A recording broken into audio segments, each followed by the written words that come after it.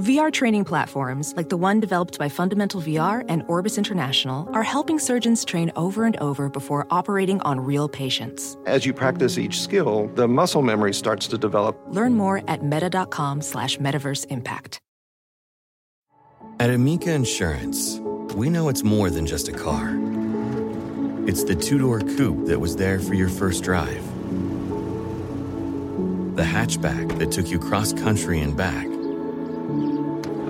and the minivan that tackles the weekly carpool. For the cars you couldn't live without, trust Amica Auto Insurance. Amica. Empathy is our best policy.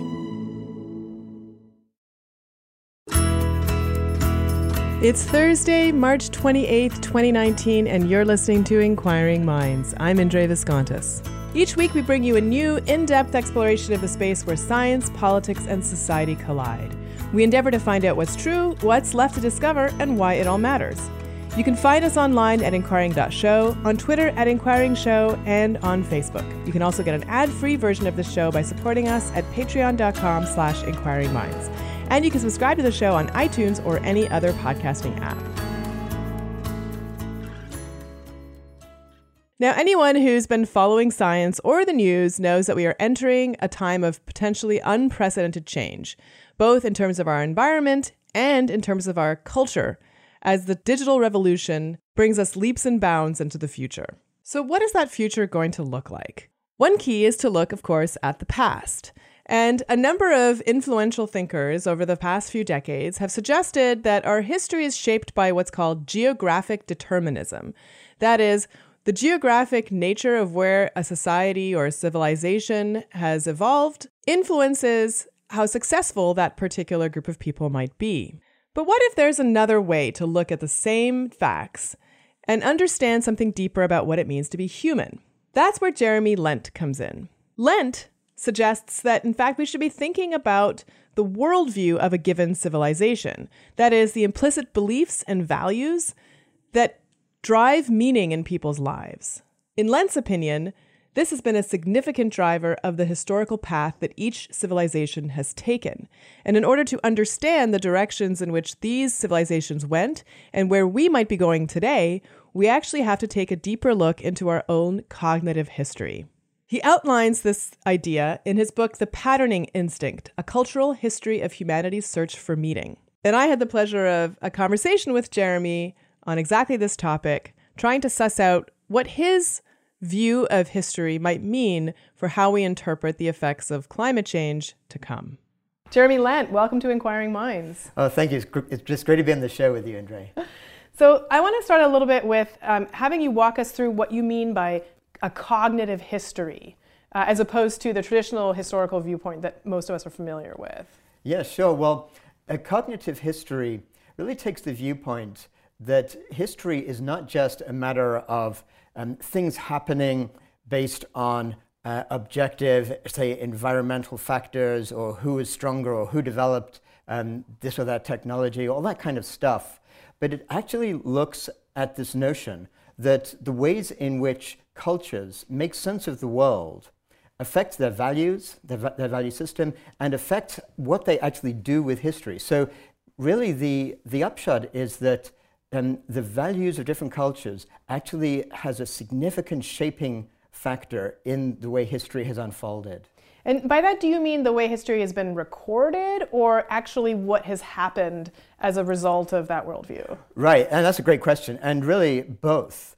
But the particular thing that I'm talking about here, and the way which is a little bit surprising based on the conventional mainstream view of history, is that latter one, that actually the stuff that's actually happened has been affected by the different ways in which cultures have made sense of the universe and how that's affected their values and what they believe one should do. So, I mean, it's hard enough to get historical facts from, whatever records that you're using. How do you get a sense of what the cognitive worldview is of a particular culture if that culture is far back in the past?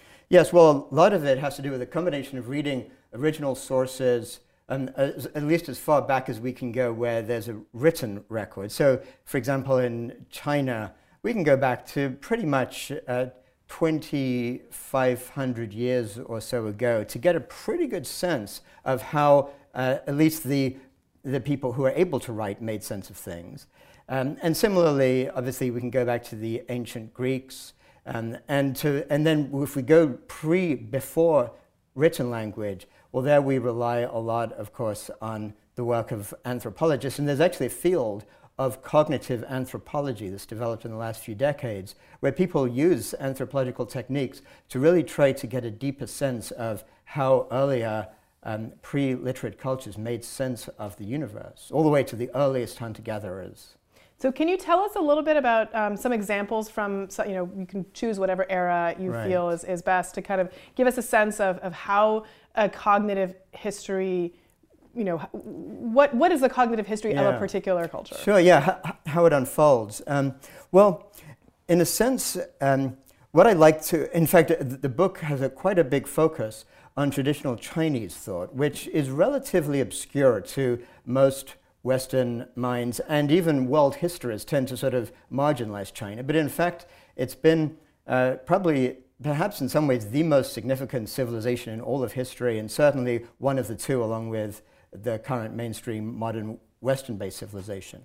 And what's so interesting there is you see the ways in which the earliest Chinese, all through to almost pre-modern times, made sense of the universe was in a very different way from what we are used to in the West.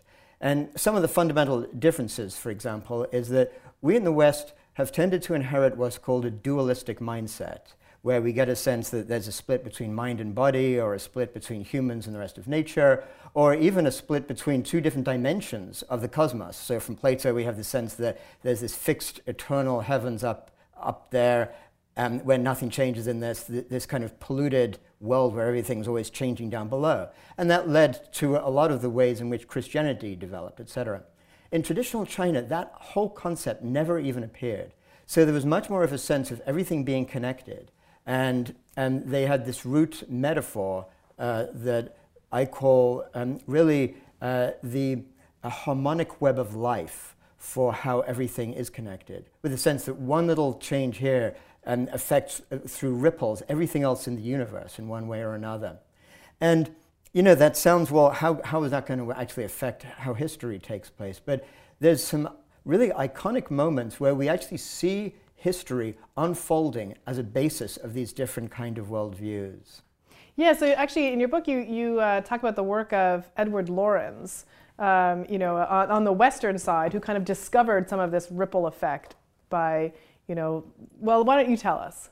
Yeah, sure. Well, he was one of the first of the modern scientific wave to really start to come up with a way of making sense of the universe that actually was more connected with the traditional Chinese thought than the mainstream Western way of looking at things.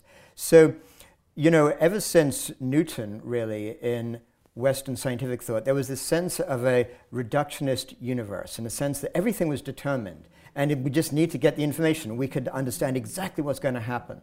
And really, a lot of the discoveries that were made led to this sense that, so when Einstein could, understand how to make sense of sort of subnuclear particles, all of a sudden we could get the power of the atomic bomb and predict exactly what was going to happen with that. And so Lorenz was actually working on taking the most advanced computers of the time in I think the late 60s and 70s, and he was saying, with all this advanced computing power, I should be able to detect how weather's going to be. So rather than just forecasting a couple of days in advance, well, we should be able to forecast, 6 months, a year in advance, exactly what's going to happen. And what he discovered is the tiniest little change in an assumption, like going from 3 decimal points to 6 decimal points, whatever, led to a completely different outcome in his predictions just in the weather a few days later. So it's kind of really the hallmark of a great scientist, to discover some little bug and rather than just ignoring it, to go deep into it. And that's what he did.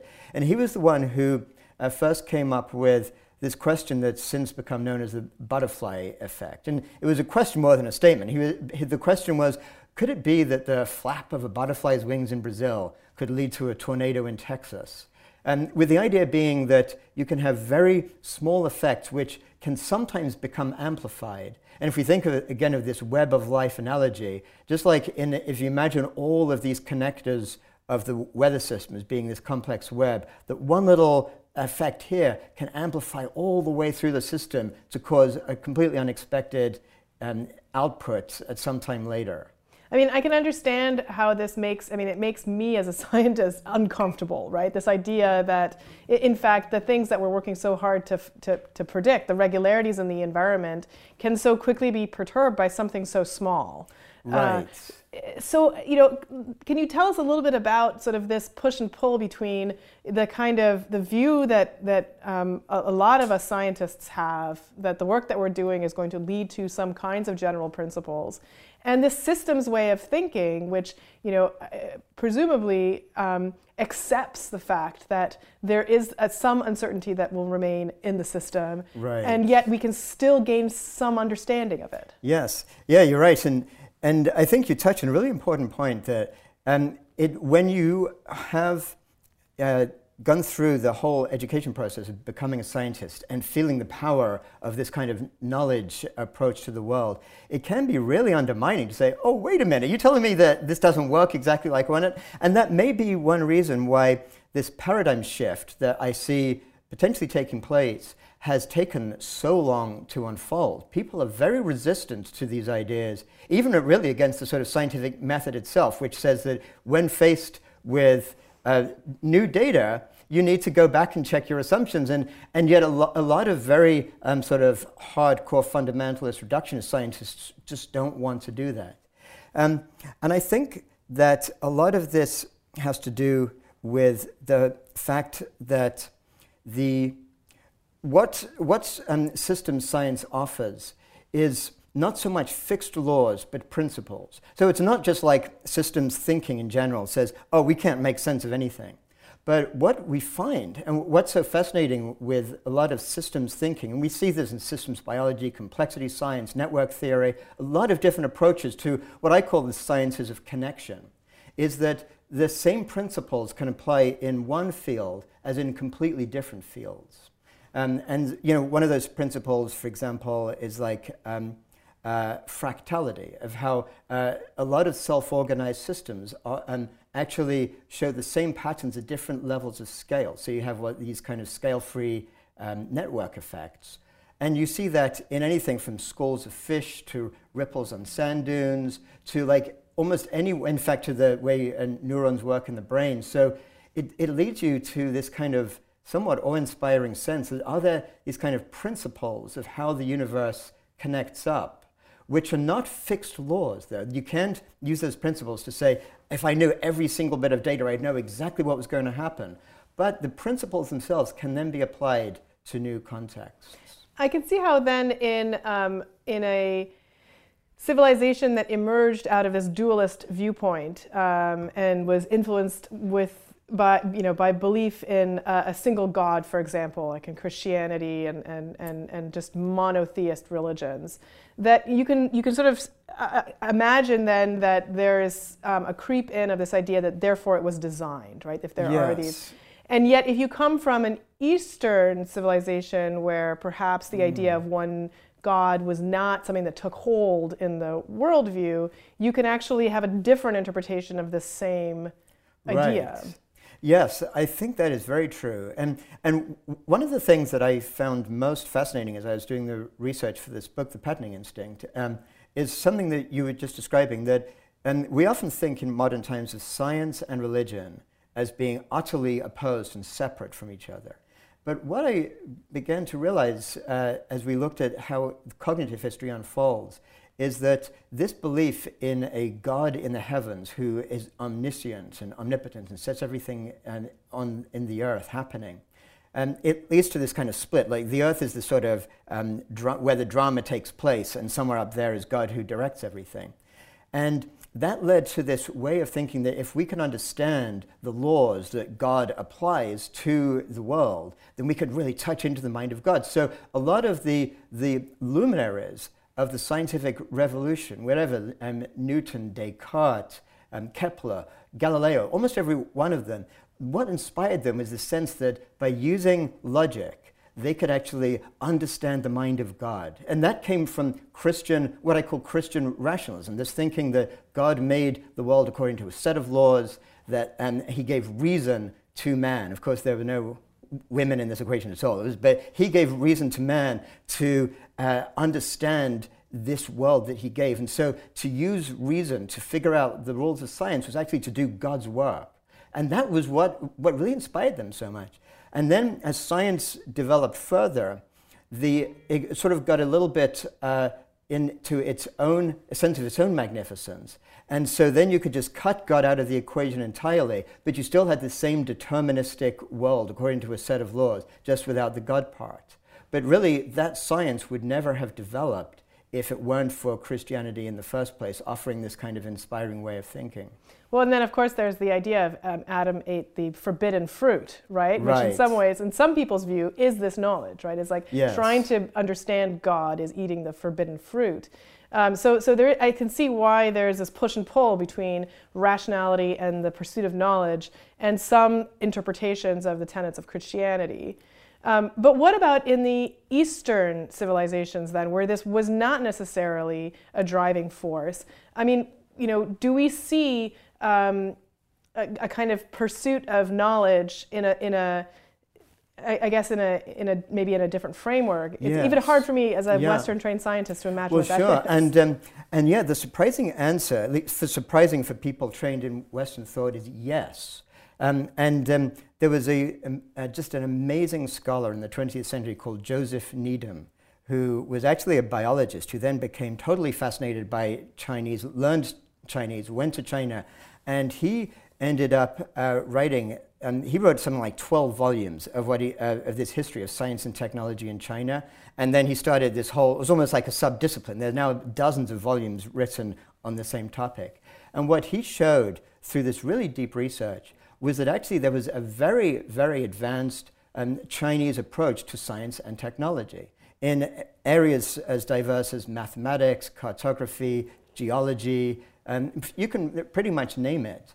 And if you look at, for example, as late as the, say, 15th or 16th century, you'll see that the Chinese scientific and technological way of understanding the world was as advanced, and some places more advanced than Western ideas. Their approach, though, was different, and this is what's so fascinating. They tended to approach things based on relationships rather than looking at the things themselves. So, for example, when there's a scientific phenomenon that's based more on relationships, such as the tides, which has to do with the relationship of the moon and gravity and the Earth's the Earth's mass, etc. They actually had developed a theory of tides in relation to the moon way before that got developed in the West, because of this kind of recognition of looking at things not as having intrinsic properties, but how they relate to everything else. But it didn't lead to the scientific revolution. And part of my own, I actually had a chapter in the book looking at why didn't the scientific revolution happen in China, or for that matter in the world of Islamic civilization, which was equally advanced at that time. And ultimately, I do think there was something about that dualistic way of thinking in the West, that way of looking at things objectively and coming up with mathematics as this kind of transcultural way of understanding things, that led to a different mindset that did allow the scientific revolution to take off in the West. But it was also because it led to a sense of conquest over nature. And this is what's so fascinating, that the Chinese, for example, didn't look at the use of knowledge and the use of technology to conquer nature. The very notion of conquering nature would have been just nonsensical to them, because they looked at how you harmonize with nature. So they were very much interested in how you used understanding to harmonize with the forces of nature. Whereas the West got fascinated by this idea of we're separate from nature, we can conquer nature. And so you have people like Francis Bacon, these prophets of conquering nature. He'd talk about putting nature on the rack and torturing her secrets out of her, which inspired many of the thinkers in the 17th and 18th century. And nature's getting her revenge. Well, now. Yes, it's I know, it's that I do think, and this is where I go in the book to the final chapters, that that worldview has led to some of these extreme imbalances that are causing so much destruction of nature right now and potentially destruction of our own civilization.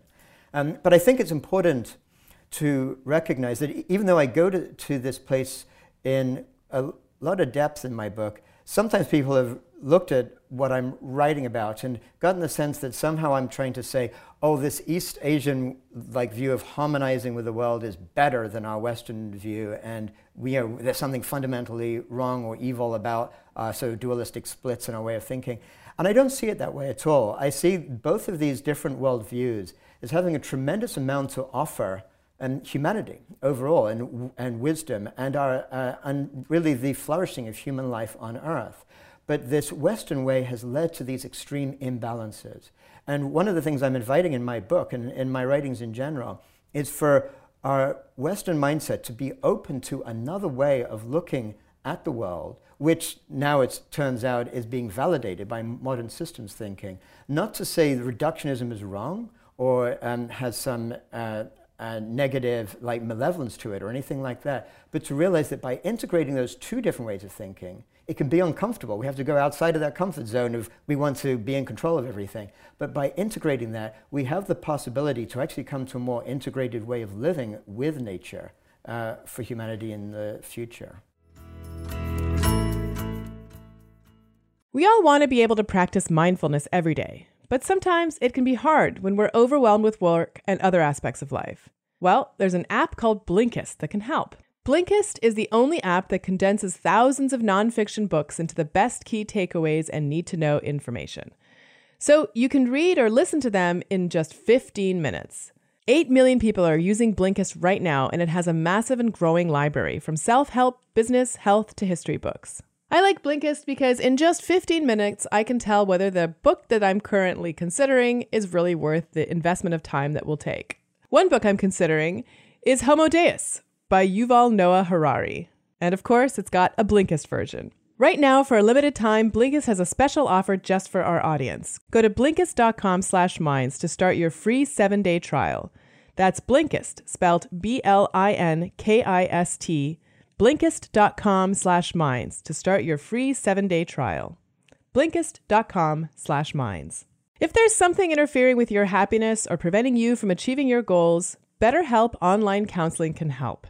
BetterHelp offers licensed professional counselors who are specialized in issues such as depression, anxiety, relationships, trauma, anger, family conflicts, LGBT matters, grief, self-esteem, and more. Connect with your professional counselor in a safe and private online environment. And get help at your own time and at your own pace. Anything you share is confidential, and it's so convenient you can schedule secure video or phone sessions as well as chat and text with your therapist. If for some reason you're not happy with your counselor, though, you can request a new one at any time for no additional charge. Best of all, it's a truly affordable option. Inquiring Minds listeners even get 10% off your first month with discount code MINDS. So why not get started today? Go to betterhelp.com/minds. Then simply fill out a questionnaire to help them assess your needs and get matched with a counselor you'll love. That's betterhelp.com/minds. Inquiring Minds is supported by Pitchfork Economics with Nick Hanover, a weekly podcast that explores why everything you learned in Econ 101 was wrong, and why, if we don't get economics right, the pitchforks are coming. Every week on Pitchfork Economics, zillionaire investor Nick Hanover is joined by some of the world's most original economic thinkers in a convention-busting exploration of who gets what and why in the American economy. Pitchfork Economics explains why a $15 minimum wage is actually good for business, why taxing the rich spurs economic growth, and why a thriving middle class is the primary cause of prosperity. Senator Cory Booker explains why curbing corporate greed would actually be good for corporations and the economy. Historian Yuval Harari explains how those in power use storytelling to shrink your paycheck. And economist Stephanie Kelton scolds Democrats for worrying too much about how we're going to pay for things and not enough about what we need to do. If you want to learn how to make the economy work for all Americans and not just the wealthy few, subscribe to Pitchfork Economics at pitchforkeconomics.com or wherever you get your podcasts. So I do want to get to sort of some of the later chapters in your book and how it relates to the kind of things that we're facing down the pike in the next 50 to 100 years. But before we get there, I kind of want to put my skeptical hat on for a minute and just talk a little bit about, so this view of harmonizing with nature has obviously influenced aspects of Chinese thought and medicine in particular that we in the West might be familiar with. So there are some practices in Chinese medicine that are based on energy flow, for example, and this concept of interconnectedness between different parts of the body and how energy is flowing through them and balancing these different forces. And these have led to some pseudoscientific, claims, and also, it can be very attractive for a person who's in pain or suffering from whatever it is to search for an answer outside of Western medicine if Western medicine has not helped. Yes. And to turn to the ancient quality of Chinese medicine and the very nature of its being ancient, suggesting that it's better or And so I kind of want to just get your perspective on this idea of, Chinese medicine, how we should approach it, given that we are in this dualist worldview, and how someone like me, who's pretty skeptical of claims of medicine that are either not based in mechanistic explanations that I can understand, or that we have had objective measures showing the efficacy of, the double-blind, placebo-controlled trials, for example. Right. So I just want to get your perspective on that. Absolutely, and I share your concern about this kind of pseudo-scientific claims and quackery and almost like an Orientalism, if it comes from some traditional mode, it must be better. All that stuff. I'm completely with you on that. And at the same time, again, we need to be aware that the very success of the reductionist project, if you will, has led to the arrogance, if you will, the hubris of thinking that because we've been able to explain so much, we can explain everything. And that's where I feel things go wrong. So to give you a sense of what I'm talking about, imagine I told you about a particular medical innovation that across the board, in almost every single sickness that people had, could enhance the effect of the benefits of whatever medication we're using by usually something between 10 to 20%. And it could work across the board. Well, it would be like, okay, how can I patent this? This is the next sort of multi-billion-dollar, we've got to do. So we have that, but we don't understand. It's called the placebo effect, exactly. Yeah. So and so because with the reductionist viewpoint, it's kind of human nature too. We tend to, but particularly in the West, we tend to focus on what we can measure. And if we can't understand something, if we can't make sense of it, we just ignore it. We say, oh, that's just noise. So forget that. What is this or that happening?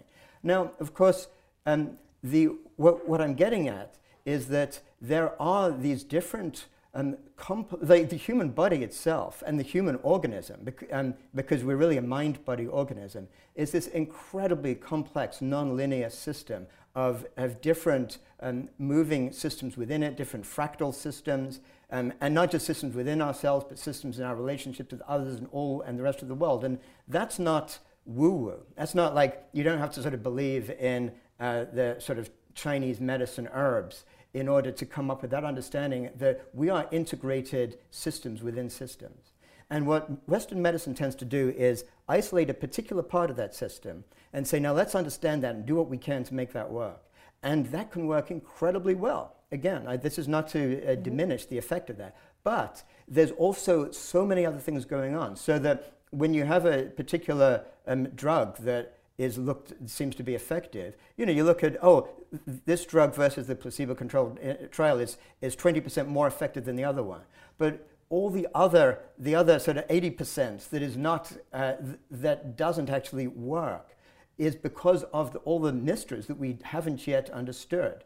And a lot of those don't have to do with finding one particular microorganism that we didn't discover, one particular molecular, one protein here or there, but it has to do with the way the whole system connects up. And so, that gives a sense of what I'm looking at in that Yeah, and it kind of reminds me of like some of these findings about what makes one musician perform better than another, for example. Right. And you can say 10,000 hours deliberate practice, and then there are these studies that come out that show that the number of practice hours only can explain about 25% of the variance depending on the domain. What is the other 75%? And that's where people, slap on this idea of talent because we don't know. And so I guess, my answer to that kind of a dilemma would be, well, every practice hour is not created equal. There are too many different ways in which a practice hour can be more or less effective given this kind of systems approach to, what is your mindset going in? Are you motivated? Right. Are you tired? Where are you practicing, et cetera? That we can't, make that kind of equivalency. And yet, I guess the thing that I struggle with a little bit is, so how does systems theory approach that problem in a way that is better or more effective or whatever positive adjective you want to use, compared with me just throwing up my hands and saying, let's just call it talent because we don't know? Right. And well, I think one important way in which an intelligent approach to looking at complex systems is different from the reductionist approach is the concept of humility. Because when we approach something, we can approach as a scientist a complex system, and the first thing we need to recognize is that because of this complexity, we don't actually know exactly how one butterfly's flap here is going to affect the weather in Texas or whatever it might be. And we see this, and has really important implications. Say, if we're looking at the issues of climate breakdown right now, and some scientists with the best intentions saying, even if we do all these ecological, all these economic changes and we get green energy, et cetera, we're still so out of control, we have to explore geoengineering. And that very notion then takes this reductionist view of life as being a machine and then says, we can, because nature then really is a machine we can engineer, we can try to affect this one aspect of climate breakdown, and somehow that will make everything, we can measure what's going to happen. And that's the kind of the hubris that the Western approach to science has brought, that I think is fundamentally, existentially dangerous, versus this recognition, like a systems approach, has this kind of place of humility where it says, for example, there's a practice called permaculture, which applies very ancient indigenous and modern systems understanding to looking at agriculture. And the first principle in permaculture is to observe, take your time. Don't just come in and say, okay, we've got this field here, flatten it, and put fertilizer in. Look, if you have the ability, wait a whole year. Watch how things develop. Watch in the rainy season what happens here. Watch where this happens, and begin to get a deeply integrated sense of what you're working on in a bigger system. And that's true of looking at a medical approach to our bodies, or looking at any level of the whole natural world as a complex system. So, but your book is called The Patterning Instinct, and we haven't even gotten there yet. So before we get to what your supposed solutions are for some of these complex problems that we're facing now, what is the patterning instinct? Well, the patterning instinct is an instinct that is pretty much uniquely human, at least insofar as it's highly developed, to pattern meaning into the world. And that is an instinct that we know it's an instinct because even a newborn infant actually applies that. So when she's born, nobody tells this infant, now you need to listen to all the words that you hear and kind of figure out what we're speaking is our language. But she's driven right from the first moments to hear these different sounds and to relate it to what activities happen, what things feel like. And over the months, she begins to realize, oh, there's something going on here. Let me try this or that sound. And if I make that sound, this relates back. So she's patterning meaning into the world around her, and she'll develop a knowledge of her culture's language. And then as you grow older, develop a knowledge of your actual culture itself. And so what I began to realize was that way back when, at the dawn of really modern humans evolving, because of this patterning instinct that was evolving in us to develop things like language and how to be successful in complex societies that we had, that instinct applied to the world out there too. And looking at all the sort of otherwise chaotic stuff that was going on, early humans began to look and say, we got to pattern some meaning into this. It was just their drive to do that. And that led to the first approaches of mythology, the first ways of making sense of the world that led to essentially the development of culture and everything else that's come since then. So the book really looks at how that instinct to pattern meaning into the world has led to the unfolding of human history. Yeah, I mean, we can see it now. We do it automatically and outside of our conscious awareness, even when we see, the face of an old man in a cliffside, right, or where exactly. we're just trying to find, the bunny in the clouds. We're looking at, That's right. randomness and abstractness and trying to find meaning in it. And I, this is going to get into trouble when we're faced with this global catastrophic, potentially, climate change problem, which, as you mentioned earlier, seems really hard to predict because there's all these different, we still don't know the weather patterns that well enough. Mm-hmm. And here we are talking about climate changes, which obviously are much more than weather patterns, but that comes into play in terms of how climate change will affect, us locally on a day-to-day basis. So how do you see either the patterning instinct being something that can help us come up with and implement solutions to this major problem, or prevent us from being able to really, accept that this problem is complex and might not be understandable to any individual? Yeah, great question. And in a way, it's one question with the flip side of one or the other. Because if you think about patterns and what it means to actually see a pattern in something, we do two things at the same time. If you look at like a set of dots and you find a pattern in it, you connect up those parts of the otherwise chaotic stuff that look like they're meaningfully connected to you, and you begin to ignore the parts that you're not connected. So when humans first looked up at the skies and we came up with constellations and the stars, basically that's about, these are the ones that feel meaningful and let's ignore the rest. So once we recognize that, we can see that if we look at the modern worldview that feels like it's been so successful, that patterning instinct leads us to only look at the things that, again, we can measure and the things that validate what we want to believe already. And so part of what I'm offering in this book is this invitation to actually try to recognize how those patterns, as I said before, are not necessarily bad, but have led us to these imbalances. And to then look at the possibility of other ways of patterning meaning into things that could lead us to a different way of making sense of the very reality we're looking at right now.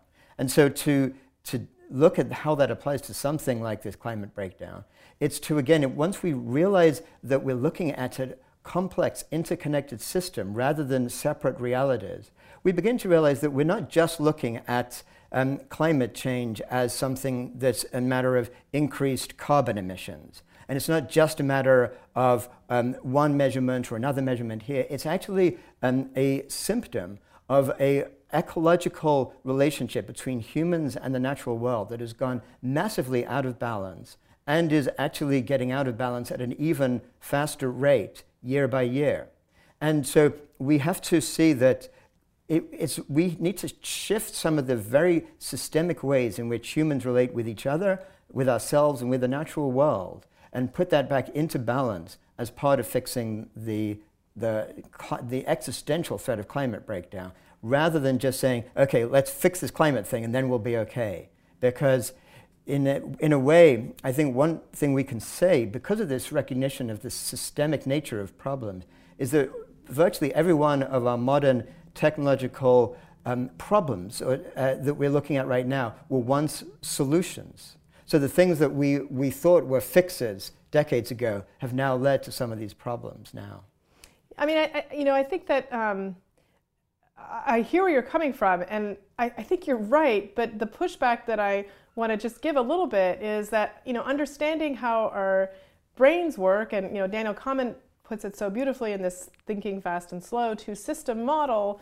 If you think about the system 2, which is our slow, deliberate, thoughtful, rational decision-making part of our brains, or whatever, circuitry, thinking, that system is lazy, and it will look for quick, it'll take the quick solution if it kind of sounds right. And so when faced with the complexity of the problem, I think a lot of us kind of feel paralyzed because you're right, it's complex, it's going to hit every system, and it's going to be unpredictable in what the outcome is going to be. So I'm just going to take my lazy system 2 and go hide over here and put my head in the sand because there's nothing I can do. So I guess that's kind of what I'm asking from you, like, given the research that you've done, the deep thinking that you've put into this book, how do you think that we should invite people to actually make meaningful changes in their lives that can help avert this disaster, with this knowledge that, they just want to find a pattern? Sure. Yeah, I hear you. And really that approach to say, well, there's really nothing I can do is just yet another outcome of this kind of reductionist way of looking at things. So if we think back to that image before of the butterfly's wings potentially causing a tornado in Texas, there's two sort of key real recognitions arising from systems thinking that I think transforms our way of relating personally to what's going on around us. And one is this nonlinear nature of things, that recognizing that one small change here can have indirectly very significant amplified effects that we can never even predict. So there's a certain kind of mystery that we have to accept about that. And there's a certain responsibility, realizing that what we do may not be ultimately meaningless and forgotten like a day later, but might have impacts in terms of being picked up by other people or even just the most unexpected impacts. So that's one key insight that arises. The other one is the recognition that we are all embedded in this same system. That a lot of the ways of thinking that our Western reductionist model offers is the sense that somehow there's a separation. The observer is separate from what's being observed. So I'll look at the cell through a microscope. I'm not the cell, I'm separate from that. But when we look at the whole Earth system and the future really of our civilization, we're tricking ourselves to think that each of us is separate from it. And we go, all this, nothing I can do and it's nothing to do with me anyway. With the actions each of us take, the actual ways in which each of us relate to what's going on, is part of the future that we're creating.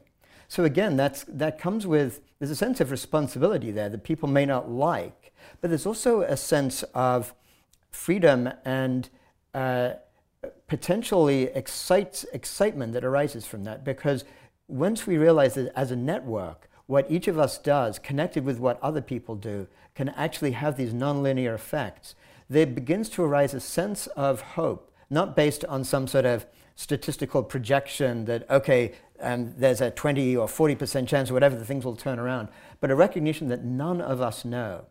So there is there's a growing movement of people right now who are looking at climate breakdowns and coming up with this kind of apocalyptic theory, saying collapse is inevitable and there's nothing we can do. All we can do is to look after our own or just come up with ways to adapt or whatever. And that is every bit as wrong, in my view, as the climate deniers who say this is not happening, which is obviously completely inconsistent with science. But there is nothing inevitable about the way this complex system will unfold. And the approach that each of us takes to it is part of what's going to actually create that future. Well, on that hopeful note, I want to remind our listeners that Jeremy Lent's book, The Patterning Instinct, A Cultural History of Humanity's Search for Meaning, is now available at booksellers everywhere. Jeremy, thank you so much for being on Inquiring Minds. Thank you. It's been a pleasure talking with you, Ingrid. So that's it for another episode. I want to thank you for joining us for this installment of Inquiring Minds. And we'd also like to thank our supporters on our Patreon campaign, especially David Noel, Charles Blyle, Clark Lindgren, Michael Galgul, Stefan Meyer-Eowald, Kyle Raihala, Joel, Jonathan Worsley, Yushi Lin, Eric Clark, Jordan Millar, Herring Chang, and Sean Johnson. You can visit our website at inquiring.show, and you can support us at patreon.com/inquiringminds and get an ad-free version of this show. Find us on Twitter at Inquiring Show and Facebook, and you can send us comments, feedback, future guest ideas, or anything else you'd like to contact@inquiring.show. Inquiring Minds is produced by Adam Isaac. Our music is provided by award-winning producer Rian Sheehan, and I'm your host, Indre Viscontis. We'll be off next week because I have a new book coming out that's launching on April 2nd. It's published by Chronicle Books here in San Francisco, and it's called How Music Can Make You Better. It's available now on Amazon, and I'd love it if some of you would read it and let me know what you think. Whatever struggles you're facing, from depression and anxiety to trauma and grief, BetterHelp can connect you with a professional counselor in a safe and private online environment. It's so convenient, you can schedule secure video or phone sessions as well as chat and text with your therapist. And anything you share is completely confidential. Best of all, it's a truly affordable option. Inquiring Minds listeners even get 10% off your first month with the discount code MINDS. So why not get started? Simply go to betterhelp.com/minds and fill out a questionnaire to get matched with a counselor you'll love today. Every day, our world gets a little more connected, but a little further apart. But then, there are moments that remind us to be more human. Thank you for calling Amica Insurance. Hey, I was just in an accident. Don't worry, we'll get you taken care of. At Amica, we understand that looking out for each other isn't new or groundbreaking. It's human. Amica, empathy is our best policy.